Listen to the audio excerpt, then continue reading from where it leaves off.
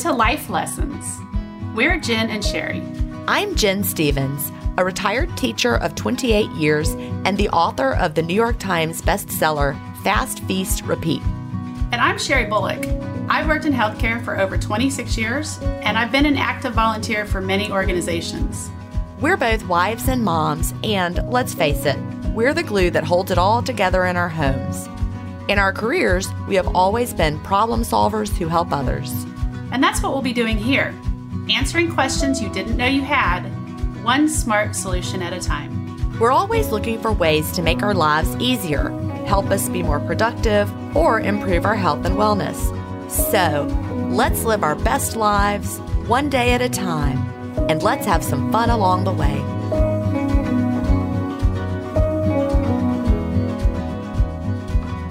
Hi, everybody. We are so glad you're here today. Welcome to this week's episode of the Life Lessons Podcast. How are you doing today, Sherry? I've been better. Mentally, I'm great. Physically, not so much. We got the same issue going on. You caught it from me, long distance.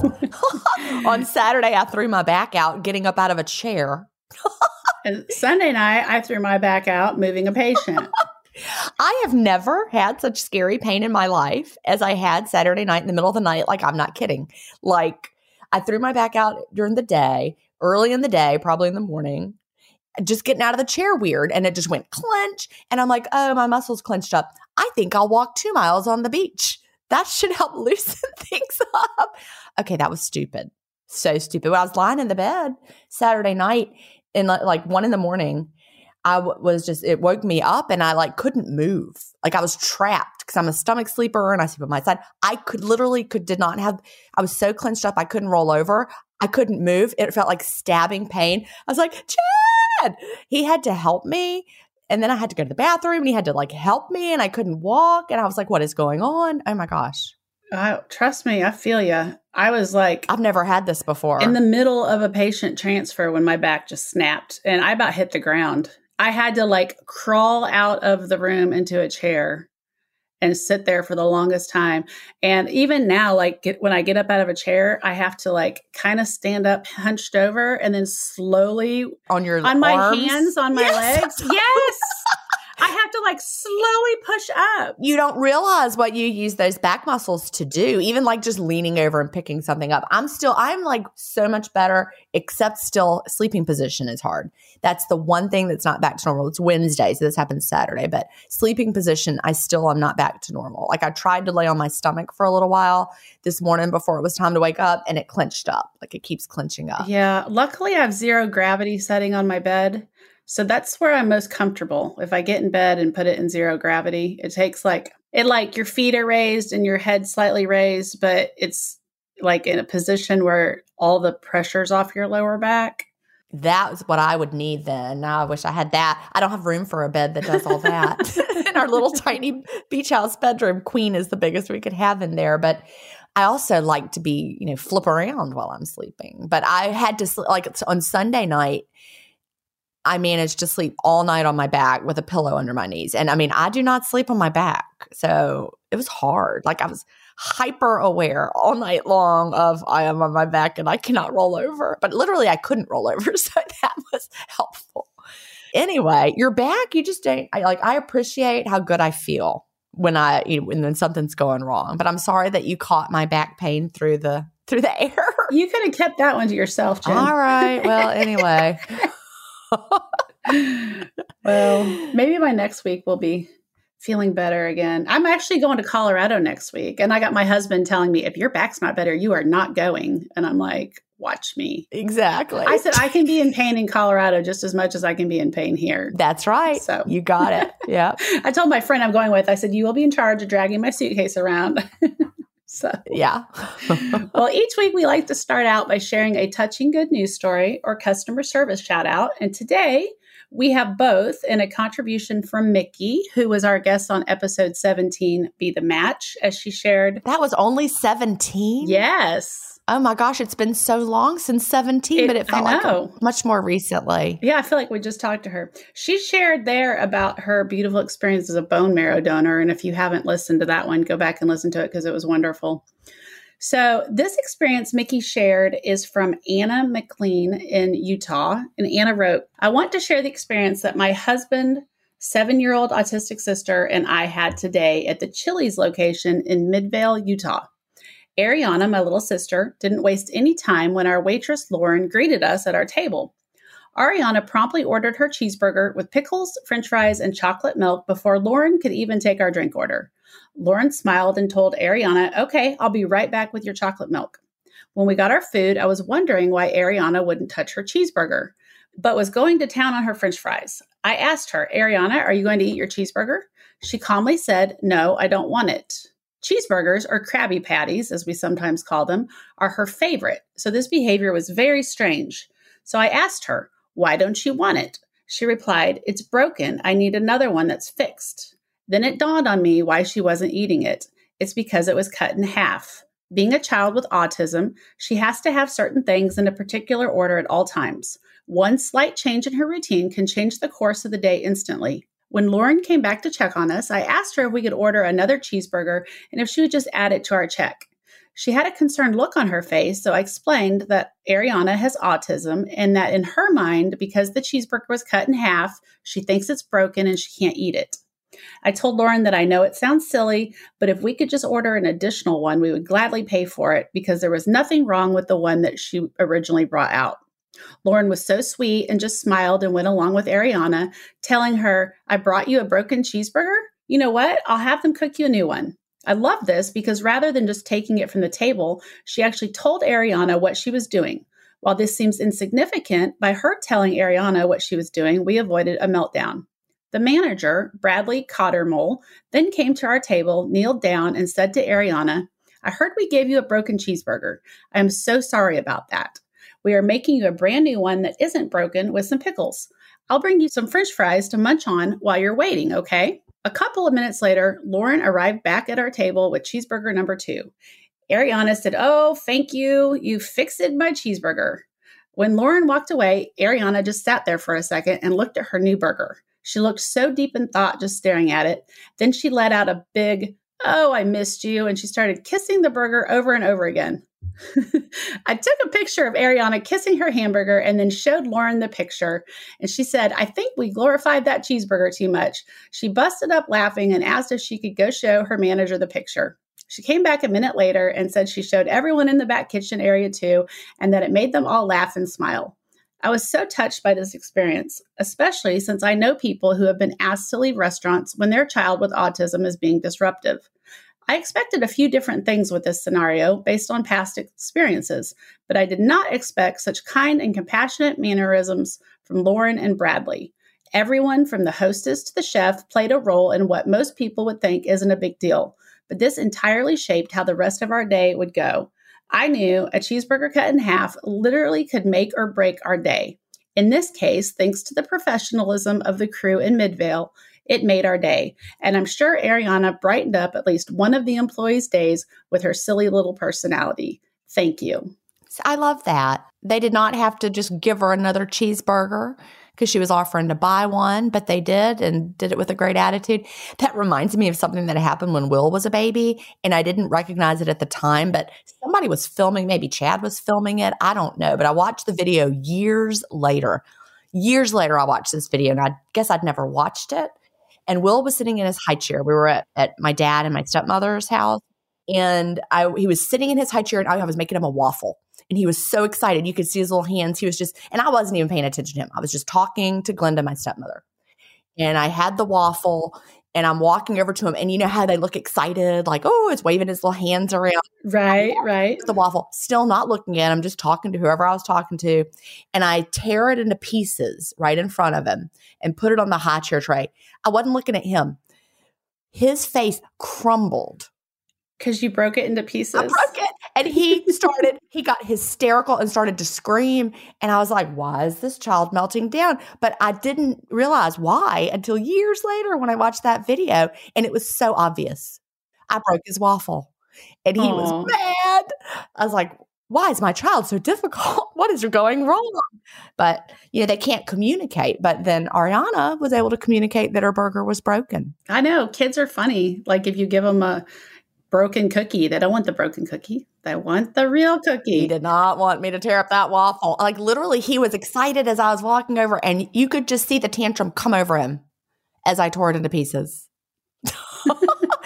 The moral of the story is do not break your child's food. Unless they want you to. It's true. Yeah. I guess unless they ask you to cut it up, leave it whole. Make sure you have it like triangles, squares. How would you like it? That's true too. Yeah. Well, listeners, we need your stories. Send your good news story to connect@lifelessonscommunity.com. We want to hear about companies that have given you exceptional customer service. Give a shout out to a special someone in your life. Tell us an amazing story or share anything that might be inspirational to fellow listeners. We look forward to hearing from you and sharing your good news in an upcoming episode. Before we get to the life lesson this week, I would just want to take a minute to tell you about one of the companies that makes it possible for us to keep bringing you the podcast. And today I want to talk about my favorite Beautycounter. People constantly comment on my complexion. Just the other day, I was at a jewelry store getting my prongs checked on my rings. And so I'm over oohing and awing over diamonds. And the lady said, I'm over here envious of your complexion. You have the clearest, most luminous skin. Here's the truth, though. I didn't until I changed my skin routine to Beautycounter. I had dark spots from years of sun without sunscreen.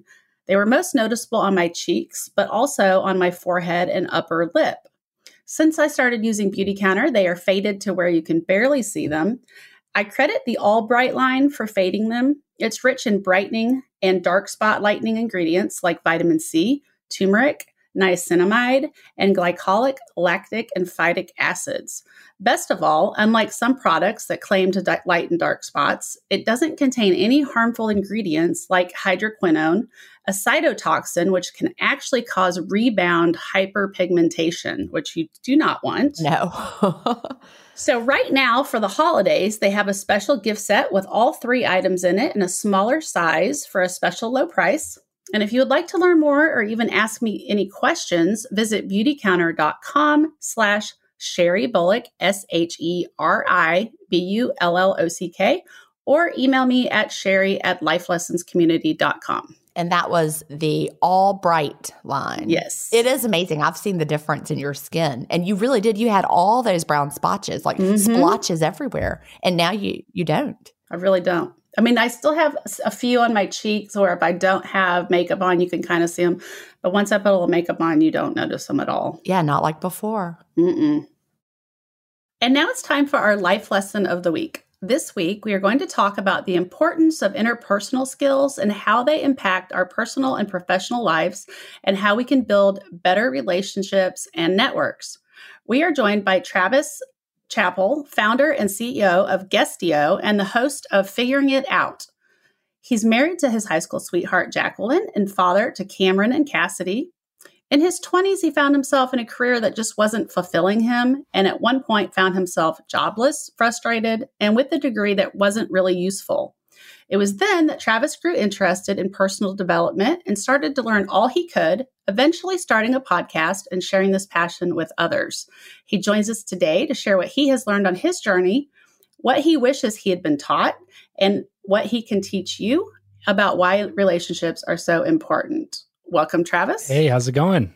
Thanks so much for having me. It's great to have you here today. So before we get into your background and your story, what is the biggest lesson you would like to share with our listeners today? And just jumping right into it. I love it. Biggest lesson to share would probably be to always have patience, but always be urgent.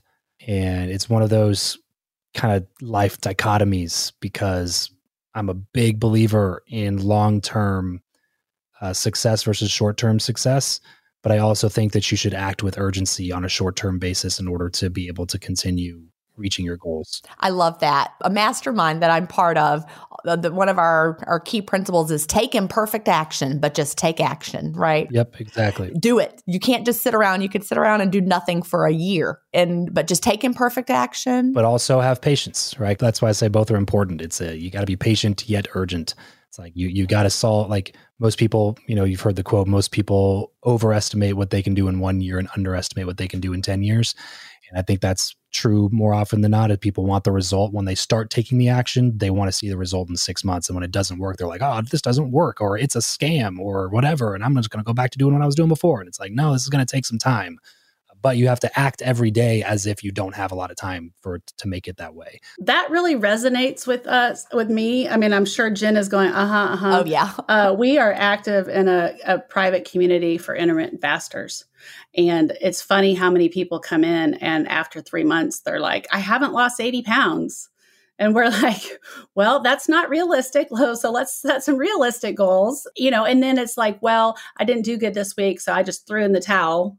And it's like, and people kind of defeat themselves just by not focusing on the big end goal and realizing that, like Jen and I were just talking a few minutes ago, like your success is paved with all these little failures. You've got to get through them to get to the end goal. Yeah, a lot of people either do one or the other. They're either too patient, where they're like, oh, I got time. I don't have to do it today. Let's do it tomorrow. And then tomorrow is always tomorrow and it's never today. And then that just prevents them from ever seeing any results ever.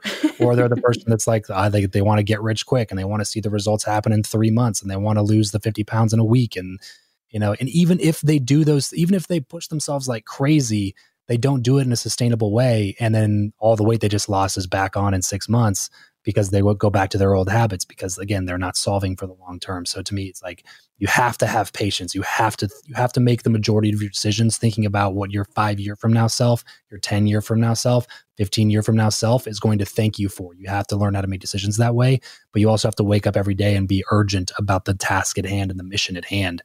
Because there's always going to be setbacks and there's always going to be failures. And even if you think you can do it in 6 months, it's probably going to take you 3 years or 4 years or 7 years. And so you got to be committed to that long term, but you have to be urgent in your everyday action.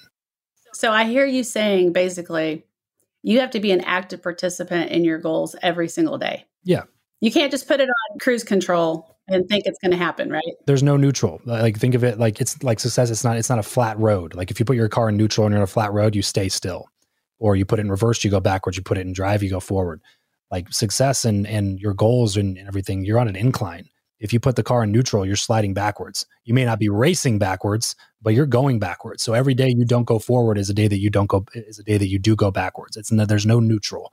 So it's up to you on making today a day that you move forward or making today a day that you move backwards. I love that. So you started out, you had a career that you found was not working for you in your 20s. I think probably a lot of people find that to be true for them. They're just not fulfilled. Can you tell us a little bit about that time in your life? Yeah, sure. So it started with just the idea that I grew up extremely religious in a kind of fundamentalist Christianity type of a setting. And not to get into all of that entire topic, but essentially what that meant for me was that I graduated kindergarten on the same campus I graduated college. And so the church had a K through 12 school. They had a college, purely ministerial college. And so when I was in high school, there was no career counselor. There was nobody letting us know that what options were out there. Entrepreneurship was never a thing. They didn't talk about, if you want to be an engineer, you got to get these grades and go to this school and excel in these subjects. If you want to be a doctor, if you want to be a lawyer, whatever. It was just like, do you want to be a ministry? Do you not want to be a ministry? And if you do want to be a ministry, they wouldn't give you any other options of any ministerial colleges. They would just give you an application to the college that was on that campus, because why would you go anywhere else? And if you don't want to go into ministry, they would just go, good luck. And so the majority of people in my class ended up either at the college for ministry or at the local junior college, because that was the only thing that they were qualified to go to, or in the military. That was 90% of the people that went to that school ended up either at the ministry college, the junior college, or in the military. And so I ended up in ministry college, and I'm very much a person, if I'm in something, I'm all in on it. By the time I graduated, I realized I didn't really want to be doing that anymore. So it was kind of like identity crisis number one of something that I thought I was going to be doing for the rest of my life. From the time that I was 12 is when I committed to doing it. So from 12 on, I thought that was it. And when I realized that wasn't it, it was already, it was scary moment number one. And at that point, I didn't know what else to do, because, employers aren't necessarily lining up when you have an unaccredited Bible and church ministries degree, give you a job out of college. And so it was like, well, I either start at the very bottom and work for $32,000 a year, working for a boss that I don't respect or appreciate, that tells me when I can and can't take off and when I can and can't go to the bathroom and stuff like that.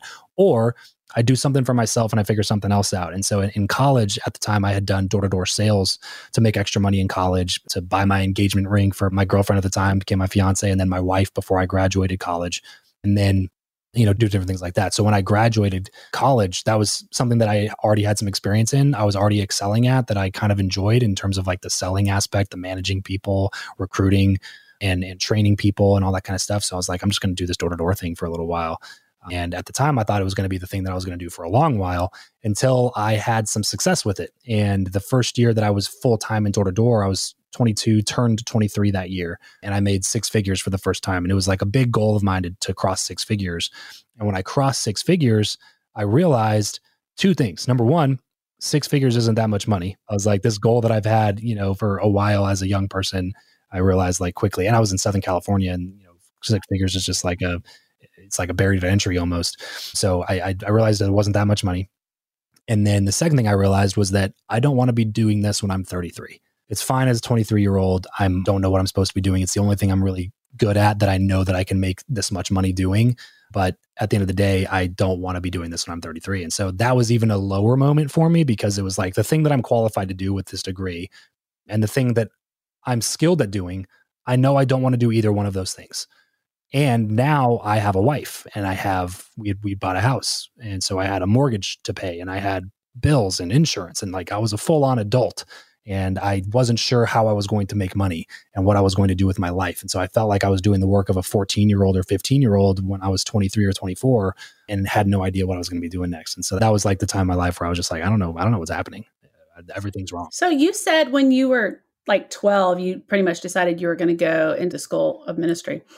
Is that something you really had a passion for, or were you just following the path that was laid out for you? Yeah, it was both. Like that's why I emphasize that I like the place that I went to school is the place that I went to church, and the school there. It was your community. Yeah, it's everything. The K through 12 school there was closed enrollment, meaning that the only people that could send their kids to the school were people that were members of the church. So you couldn't even enroll your kid there if you wanted them to go to a private Christian school and you went to another church. That was not allowed. Like you had to be a member of the church in order to put your kids in the school. And so it was like the people in the local community call that place the compound because it's a 40-acre campus. There's a 7,000 member church. At the time when I was in college, it was almost 1,000 students in the college. The K through 12 had like 400 kids. There's like a publication ministry. They put out books and CDs and music. It's like one of the leaders of the entire fundamentalist movement that we were a part of. And so everything in my life was that. Like my friends, my church friends were my school friends. My teachers were my youth pastors. My ministry leaders were my coaches, my sports. Like everything was in that world. And so, yeah, it was the only thing that I knew. And like I said, I'm an all-in kind of a person. That's just who I am in life in general. I think it's part of my personality type. And so when I was in it, I was all in it. But looking back, it's like there's so many persuasion tactics at play throughout it's a massive funnel. And there's so many marketing things that are happening in like when I dedicated my life to ministry or whatever. It was like at a youth conference, there's 3,000 kids from the entire country that come out, the entire world that send their kids to that college's youth conference. And then my pastor's doing the closing keynote at the conference, the closing, sermon at the conference. The sermon is entitled, "Who Will Go?" There's a 45-minute invitation at the end of the sermon, 45-minute invitation, meaning that like that was the time where it was the altar call where they say, if you want to dedicate your life to the ministry, come up here. And then if you were dedicating your life to the ministry, you got to stand in the choir loft in front of the entire crowd as somebody who dedicated their life to the ministry type of a thing. And then the song that they sang on repeat, like there was a live ensemble on stage singing the song, "Here Am I Will Go." Very persuasive. It was called "Here Am I Will Go." And then you get to go up, get the social status of being in front of everybody. They're playing this music that makes you want to do it anymore. People are crying and hugging. They're bringing people on stage. You're signing your life away on this little commitment card. And then this juniors and seniors would be given an application to the college. So it was one of their big recruiting tools for the college. So that was really your identity at that point. Oh yeah, it was everything about who I was. Absolutely. And I think most kids who were not in your situation as they're growing up, they have these ideas in their head of like what they want to be when they grow up. But you kind of, from the age of 12, thought you had it figured out. So now you're 23 and you don't want to do door-to-door sales anymore. It was kind of like starting from scratch and figuring out kind of who you are and where you wanted to go, I imagine. It was an identity crisis for sure. Like I just didn't know who I was at that point. I was like, who am I? What am I doing? How am I going to navigate life? And like at that point, I'd always thought it was going to be something in sales, but what ended up happening was I think either I was too young or too inexperienced, but I applied for all these like more corporate sales jobs that were like kind of quote unquote real jobs with salaries and company cars and company leads and all that kind of stuff. And nobody would hire me, which at the time was amazing to me because like if I were a manager at a company and a 23-year-old kid who just made 6 figures and 100% commission door-to-door sales wanted to sell for me, I'd be like, you are hired on the spot. Nobody would hire me. And it was just this kind of the shocking thing. So I was like, what am I doing? Am I even good at this? Where do I go from here? And so like, I looked at everything at the time. Like I was looking at FBI applications. I was looking at what it looked like to get into the fire department. I was like, I just didn't know who I was or what I was trying to do. So what did you do? You moved into being an entrepreneur, obviously. How did you make that jump? So I was going door to door for a while. I quit door to door because one of those things, like if you're in 100% commission sales and you can't just show up to the office and, excuse my French, but you can't half-ass it. You can't show up to the office and be like, I don't really want to be here. I'm just here to collect a paycheck. It's like, if you're 100% commission door to door, if you come to the door with that attitude, you make $0. You don't make $0.50, you make $0, So I stopped. And for the first time in my life is when I dove into personal development. I was just kind of like searching for like, what am I supposed to be doing here? What am I doing next? I didn't really feel comfortable talking to anybody in my life about it at the time because the majority of my circle was still the circle that I grew up with, and they were all wanting me to be in ministry. And so like, it was kind of just a lonely period. I just dove for the first time, like I said, back into personal development, or not even back, the first time ever dove into personal development. Started picking up some books, watching some YouTube videos, listening to some audiobooks. And then the first time, that was when I first came across podcasts. Okay. So you started listening to podcasts. And who was instrumental that you were listening to or reading during that time? Yeah, there were several people that I listened to, subscribed to at the time, kind of the stereotypical ones that have been around for a while: Gary Vaynerchuk, Grant Cardone, Tim Ferriss, Lewis Howes. But in terms of like biggest influence in actually starting the podcast was John Lee Dumas of Entrepreneurs on Fire, because he had a big podcast education community and taught people how to start podcasts. And I was listening to his show all the time. He would talk about this podcast education course that he had. It was totally free for his listeners. And I was like, okay, I'll go check that out. So kind of got the bug to start podcasting because I always had kind of like an affinity for writing, I think, when I was in high school and college. Like I wouldn't say that I'm really good at it. I would just say like when I would look at other people's reports and projects, like mine just read better and I would get better grades on writing projects if I put my mind to it, but I didn't enjoy writing. So when I heard about podcasting, it was like, oh, it's kind of like putting out content like a blog, but it's just spoken. It's like a radio show that I can do online that I can do by myself and allows me to connect with people. That seems cool. I can make money from it. That seems cool. I can do it from anywhere. That seems cool. I had like several things that I was looking for. I wanted ultimate freedom, location freedom, time freedom, and financial freedom. And door to door offered me time freedom to a certain extent and financial freedom. I was making decent money and I decided when to work and when not to work, because 100% commission, they can't tell you when to work. But if you don't work, you don't get paid, right? So I had some freedom in regards to those two things, but location freedom was non-existent because if I was gone, I couldn't make money unless I had a team back there or I like owned the business. But then if I own the business, that's a different skill set than just selling. I have to learn operations. I have to learn management. I have to learn hiring and firing and HR and all this other stuff. So I was like, okay, checks off all my boxes. Seems like it'd be a good opportunity. The earning potential is extremely high. That was like something important to me. It was like, if I don't do super well, I can still be a 6-figure podcaster. If I do really well, I can be a 7 or multi-7-figure podcaster. And in some cases, we've even seen multi 8-figures and 9-figure podcasters now, but there's a fair amount of 7-figure and a lot of 6-figures. So it's like, even if I kind of don't reach where I want to go, it still gives a lot of earning potential and checks off all the rest of the boxes that I had. So I was like, let's try this thing out. Let's start a podcast, see how that goes. So what year did you start podcasting? I decided I wanted to do it in 2016, and then I did it almost a full year later in 2017 is when I launched. That's when I started podcasting for the first time, was also 2017. And now it feels like we were pioneers, doesn't it? Yeah, almost. Almost. I think it was like phases. Like I think that we were like 3 years too late in terms of being able to see like a windfall of traffic from like top charts and some of the old school methods of growing a show. But I will say we still were, I think there were only like 500,000 podcasts at the time, and now there's over 3 million. So we're still some of the first few. There's so many podcasts now. Yeah. Yeah. We started this one almost 2 years ago, and it's amazing how many more podcasts are out there since we started 2 years ago. So just now. Yeah. So what has this journey taught you personally? Be open to change and reinvention. My wife and I kind of joke every once in a while because it seems like we've lived like 4 lives in the last 8 years, because we had like the phase of growing up and stuff. And then we had the phase of door to door. And then we had the phase of like getting started in online, where I was still, because when I started my podcast, I got back into door to door because I still needed to make money, and you don't make money day one on a podcast. Oh yeah. Because when you start a podcast, you're not monetizing it on day one. Right. Definitely not. And I knew that like being successful with the show wasn't an option for me. I knew that I was going to do it. So I knew that I had to invest heavily into myself, into my education, into my relationships.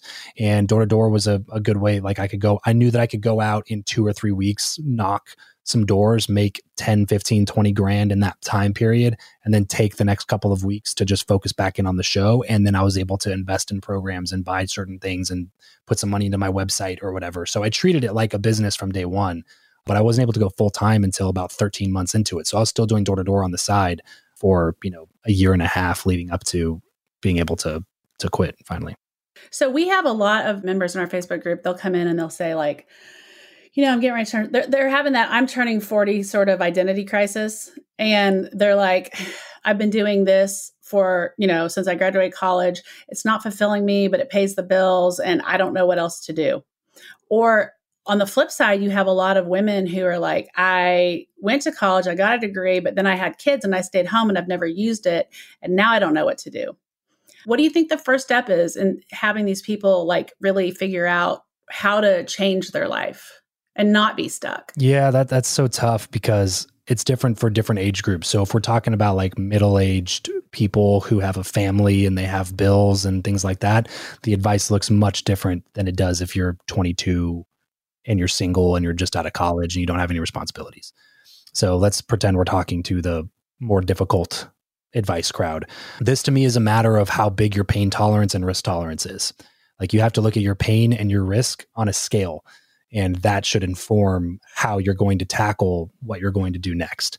Because if you have a really, really low pain tolerance for what you're doing right now, like you absolutely hate it, it's soul sucking and you just can't stand doing it anymore, then you should find a way to make money that is not necessarily directly tied into your passions. You should just find something that is a duplicatable, repeatable way to go make money so that you can leave whatever it is that you're doing right now and free up your mental space and energy to focus on things that are more important to you. Like I started a software company with this new innovative idea, and like half the time I'm like, man, this was a dumb idea for my first like big risk at business, because there's so many other repeatable, duplicatable business models that are out there that don't take much to allow you to be able to leave your job, because most people are still making less than 6 figures in their job. So it's like, if you can sell a product or a service or a program or something that you can sell, if you're a coach and you sell 2 $5,000 coaching packages every month, you're making 10 grand a month. That's better than working for somebody else doing something soul sucking at, $65,000 a year or whatever. But my personal thing would be like, start an agency, start a home services business, or get into affiliate marketing. Like start with something that doesn't require a ton of investment up front, but that does require a little bit of labor that you can give somebody back their time. Those businesses are, like I said, easily duplicatable, easily repeatable. You may not be passionate about editing podcasts, but if you can learn on the side how to edit a podcast, you can build a 6-figure business in 6 months and quit your job and make, $11,000 a month and have 2 VAs working for you, and you make $6,500 a month in profit or whatever. And VAs, for people who don't know, those are virtual assistants, and you can hire virtual assistants and they do all sorts of things for you. And they're in the Philippines or they're in Latin America, Central America, and they work for $8 an hour or less. A lot of people in the Philippines are working at $2.50 an hour, $4 an hour. And it's a great wage for them, by the way. You're not just ripping people off. It's a really great wage. They're extremely qualified. They do good work. And you can start a little business like that and divorce the pain of being in what you do full time. Now, the other side of that is if your pain threshold on what you do right now is kind of neutral and it's just like, it's okay. And I like the people I work with and it's cool. It's just that I want something more. Then in that case, I would not suggest just starting something that's going to make money. I would start experimenting with things on the side that are very interesting to you, or things that you're more passionate about, or things that you would like to learn about anyway, and dive into those fields. You just got to understand that it's not going to happen in 3 months. It's probably going to be more like a 3-year time horizon type of a deal, where you're just kind of like, you're exploring some other options. Maybe you take some contract work on the side for some different projects that you think could be interesting to you. But you have to start experimenting and playing in that playground. That's why I like the idea of starting a podcast and why I recommend so many people do that, because it's a perfect way to find different potential paths for yourself, because you can go interview people who are interesting to you and talk to them about the way that they did what they did. And then you can say like, oh, well, that sounds like something that I really want to do. That's the reason I started a software company, because I talked to hundreds of business owners on my podcast. And I was like, hey, this seems like the most potential, like lucrative business that I can start is something in software. And then like a year and a half after I knew that I wanted to do something in software, then I finally had the idea to start Guestio. And then we started development on Guestio a couple months later. So it doesn't all happen overnight at that point. But if you put yourself in the position to receive opportunity, then that I think is the most important first step. If, like I said, assuming that you have a tolerance for what it is that you're doing right now. Then the other side of that is your risk tolerance. So like, if you're I'm the type of person that was just like, if I'm not enjoying what I'm doing, even if it's something that I can stand, I'm out. Like I'm done. But I have a high risk tolerance. So like I'm willing, like when I started my podcast, I pulled out a 0% interest credit card. Okay. I'm not recommending anybody go get themselves in dumb debt. Okay. But I pulled out a 0% interest credit card that had a $42,000 credit limit, and I filled it up with events, flights, hotels, masterminds, coaches, knowledge, information. Like, never be afraid to invest in yourself when it comes to your knowledge or when it comes to your connections. Like your competency, which would be your knowledge or skill set, and then the connections that you have, the people in your network. If you marry those two things, you'll never lose $1 investing into yourself. That's absolutely true. You know, I mentioned that I'm part of a mastermind now, and I had no idea. Like, I did all this like alone, wandering through the wilderness.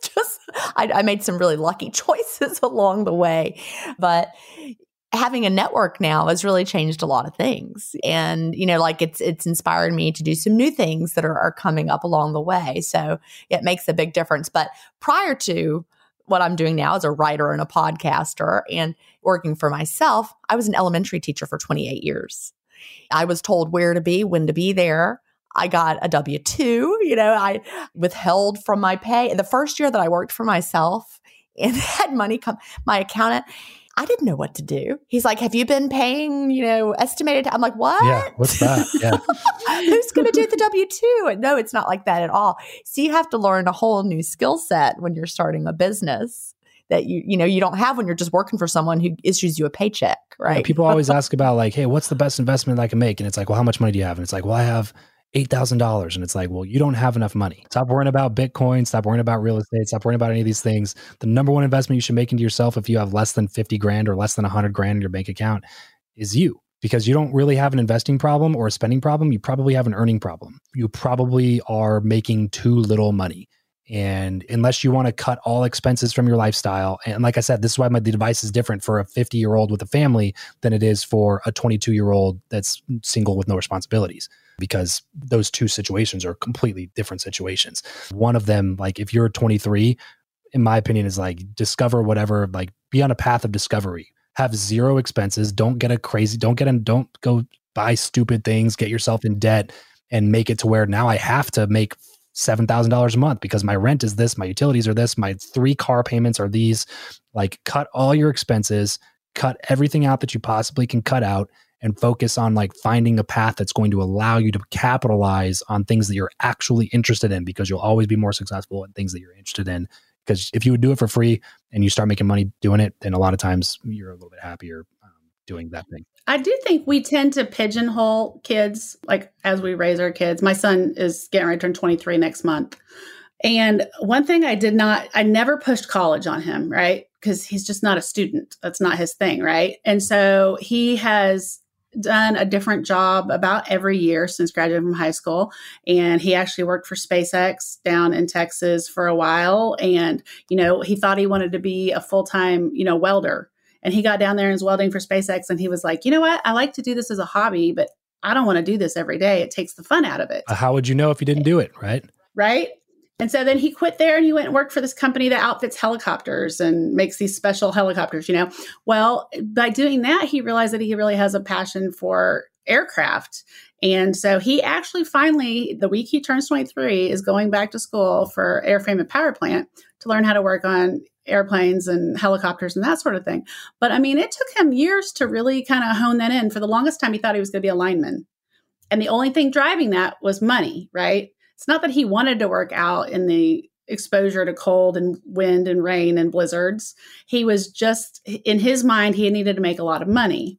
But I think in his heart, he knew it wasn't for him, or he would have gone to school a long time ago. So the other piece of advice that I would give to your son or anybody in your son's situation is don't just look for what you want to do. Look for a who that does that thing that you would work for, regardless of how much money you made. Like, my thought is like, now I just turned 30 a couple months ago. And my thought now on your 20s is like, learn in your 20s, earn in your 30s. Don't focus on how much money I can make at 23, 25, 29. Focus on like, if all things were even when I turned 30, how much more of an advantage will I have when I'm 30 than me being 24 if I work for this particular individual or this particular person? So like the interest is great. And you find out like, oh, I want to work on this thing. Well, go find the company that's doing the most business or doing things the way that you think they should be done, and figure out a way to work yourself into the highest level rooms at that company and do whatever you can for them. Work for free if you can afford to. If not, like be their chief of staff, be their assistant, be the water boy, like if you can't buy your way into a room, be the person serving drinks. Is kind of like the old, statement is like, in my opinion, like getting yourself connected to and plugged into networks of people that are seeing success at a rate that you can't even comprehend right now. Just getting into those rooms, like being their videographer, posting on their social channels for them, or helping them respond to emails, like do something to get around people like that. I think the who matters even a little bit more than the what, because sometimes the who can help you figure out that the what isn't even the problem, or the what isn't even the solution. It's just like you get around somebody who you deeply respect, who you think like, man, in this particular area, I would trade positions with them. If I could guarantee my life ended up like that, I would be stoked. Find a way to get around those people, because those people will help you discover more about how to get to where you want to go, rather than just being like, oh, this is the thing that I want to do. This is the what that I want to do. It's like, but who's the who that will help you figure out more of that? Because it'll always accelerate the learning curve. And like I said, even if you don't make that much money for the first 6, 7, 8 years of putting in time there, it's like, imagine the knowledge that you get from hanging around those people. Imagine the access that you have from those conversations. Like, especially if they're abundance-minded people, they're going to put you on, like they're looking for the next generation to share stuff with. The only problem with culture and society to me when it comes to rich people is they always make rich people look like the a-holes who are selfish and they only look out for themselves. In my experience, all the rich people and wealthy and successful people I've gotten around are some of the most giving and caring people that I've ever met. The problem is that since their time is so limited, they cannot give it to everybody. They will only give it to certain people that they know aren't going to waste it. And so if you can prove that you're going to be one of those people, exactly. If you can prove that you're going to be one of the people that actually does the things that they ask you to tell you to do, they love to do that. They want to have an impact. They want significance. They want legacy. They want to share what they've learned. But you have to prove that you're somebody that's worthy of being shared to for them to do it. I help new podcasters all the time. My most successful podcast, Intermittent Fasting Stories, we had 550,000 downloads last month. It's a very successful podcast, but I will help any new podcaster who I've helped several people start podcasts over the years, because it's just so fun. And that I might not just, that sounds rude, Sherry, my very successful podcast, Life Lessons, is a lot smaller, but I love it. It's so much fun. It's my vacation podcast, right? Well, that's the problem though, is like, I've had a bunch of people reach out, and at the beginning I used to get like, I was just flattered that people wanted my advice. You know what I mean? At the beginning. So I would jump on calls with anybody. I'd be like, oh yeah, I'll help you do this, help you do that. And then like 7 months later, they'd get another call with me and they did 0 things that I asked them or told them to do. And they're still complaining and writing about it. Everyone I've talked to has done it. Like, no, I'm not going to keep jumping on free calls with you for you to not do anything. Like, you're only wasting both of our time right now. So like, and that was one of the first times I remember having empathy for everybody. I was just like, oh, I get it.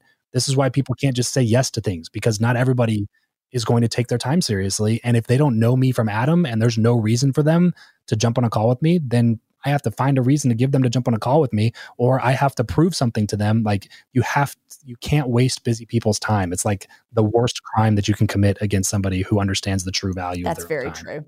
Well, and I'm a big action person. So you can want something all day long, but unless you're taking action to like actually achieve what it is you want, you're just treading water. You're not going anywhere, right? And eventually you're going to drown because you're going to exhaust yourself. There's a great illustration for that I heard from Jay Papasan. He's the president or vice president of Keller Williams Real Estate, one of the largest brokerages in the country. And he's like the co-author and editor and stuff of all of Gary Keller's best-selling books. And so really interesting guy, really interesting conversation. And that was one illustration that he brought up that I've never forgotten.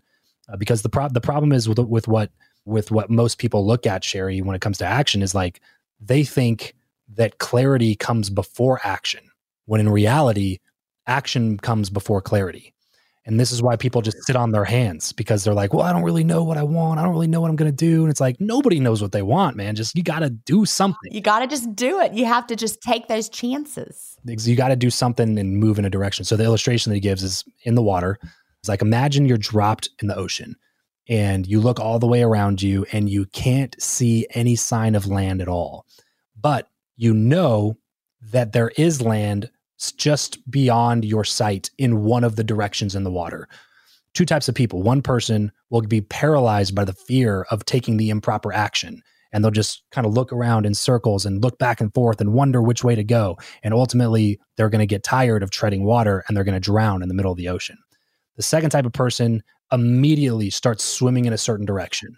When they're about 50 yards out and they realize that it's not that direction, they'd stop, they turn around, they come back and they go another direction. But ultimately, they're going to find the place that they're going first. Now, can you get lucky and find it on the first direction that you take? Yes, you can get lucky. And that does happen for some people, but you cannot bet on that happening for you. You have to be willing to take the action, understand that it's going to be like kind of a waste of time, quote unquote, waste of time, because you just wasted a bunch of energy moving in this direction, realizing that it's not the place you want to go. And you have to swim all the way back to where you started and then go in a different direction.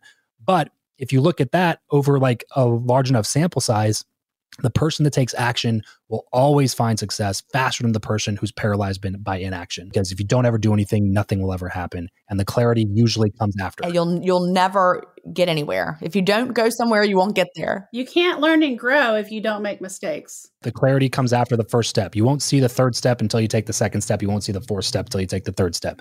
Like, you're just going to have to start moving and understand that part of the game is failure. Part of the game is wasting time. Part of the game is experimentation. That's all part of it. It's not like this bad thing that you're just somebody who's unlucky. It's like, no, this is part of the equation to success. This is part of the deal.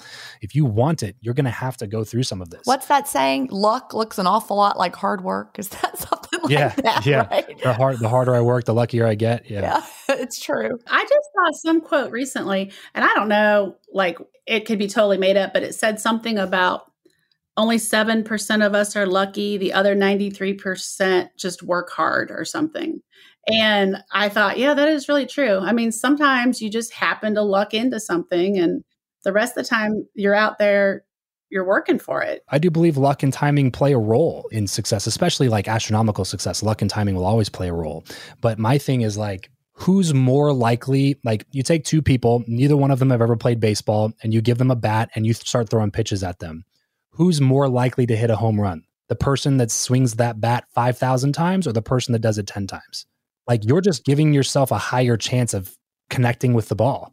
Like, the luck stacks up where the odds eventually are in your favor to see success because you've just done it so many times. And every time you swing the bat, you learn something, right? That's the problem, is like, people will take 5 swings. They've never swung a baseball bat in their life. They step up, they take 5 swings, they strike out, and they're like, this is dumb. It doesn't work. I'm not a baseball player. They immediately go to these like self-destructing and limiting beliefs about themselves, when it's like, it doesn't even make sense that you would hit a home run.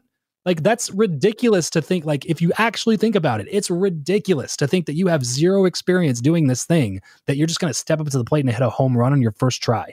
Like, that's a ridiculous thing to think about. In like, if you're actually talking about baseball, no marathon runner got up off the couch one day and said, I think I'm going to go run a marathon today. Right? You have to start small. We are almost out of time. I hate to wrap this up because it's such an interesting discussion. But Travis, your podcast is called Figuring It Out. So how can people find you?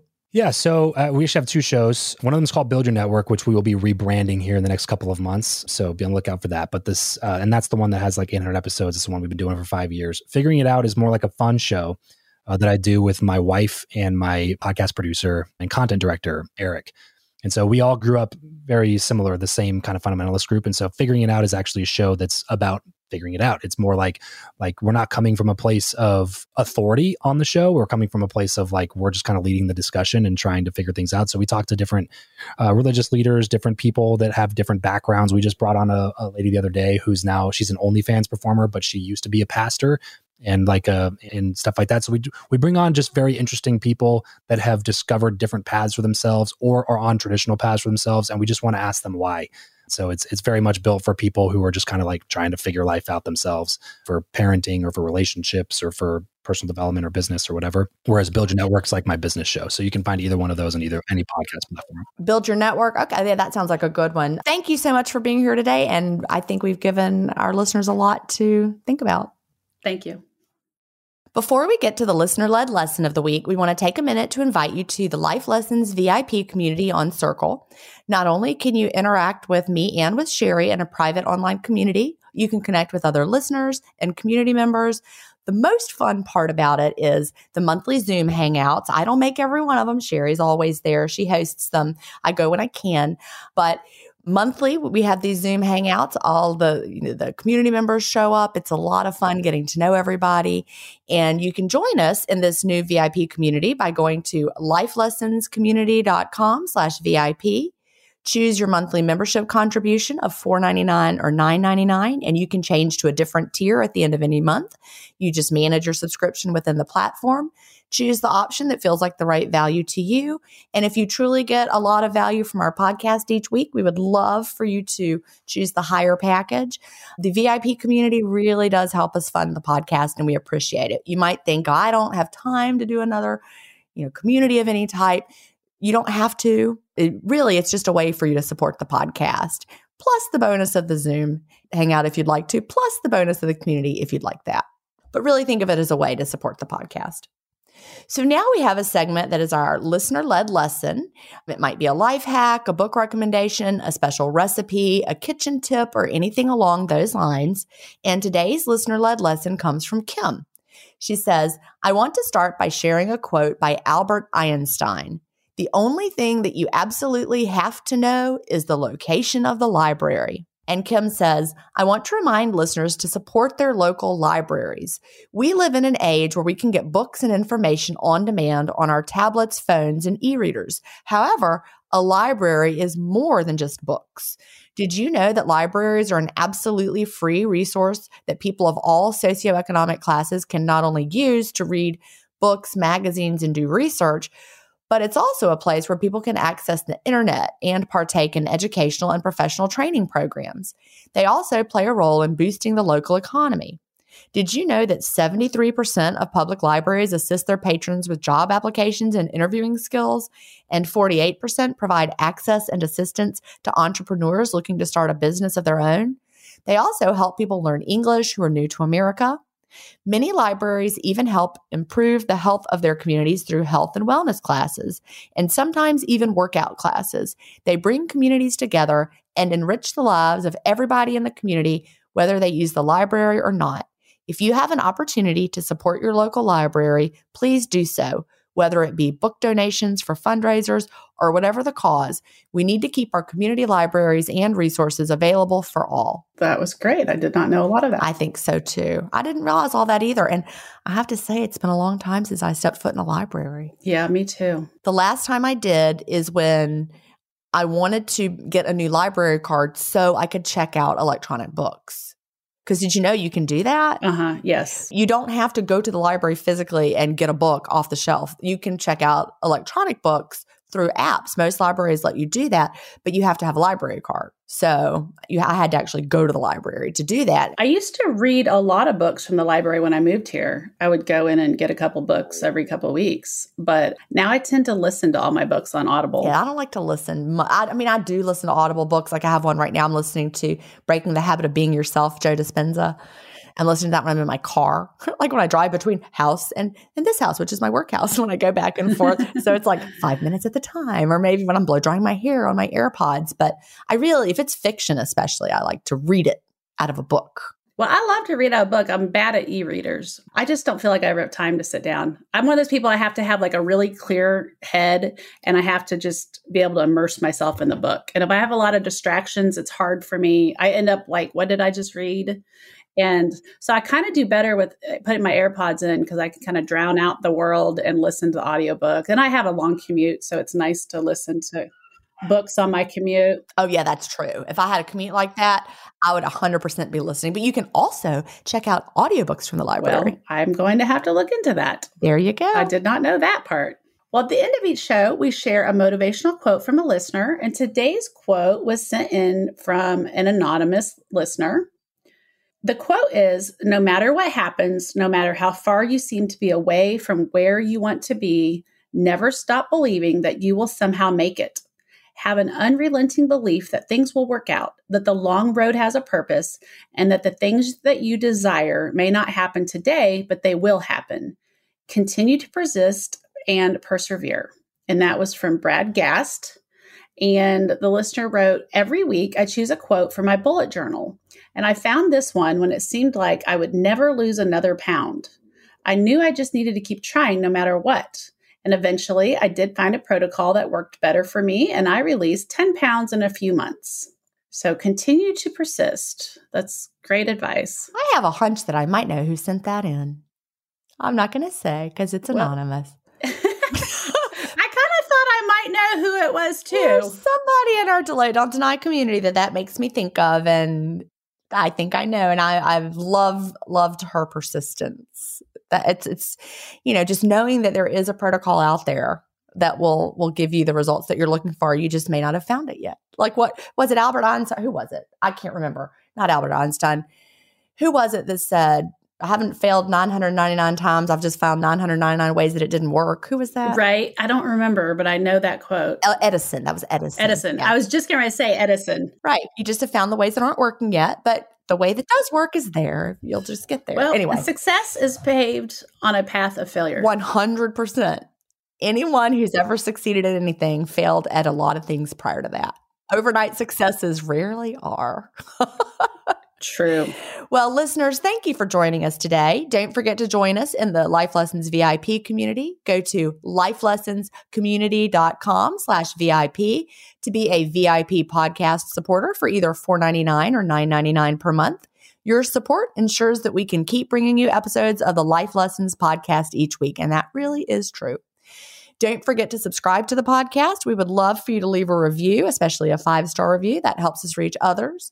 Do you have a story to share for our good news segment, a listener-led lesson, or a motivational quote that means something to you? Or do you have an area of expertise you would like to share as our featured guest for the week as we present our weekly life lesson? Email us at connect@lifelessonscommunity.com and then listen each week to see if we share your story or tip. Until next week, thanks for listening. Bye. Bye.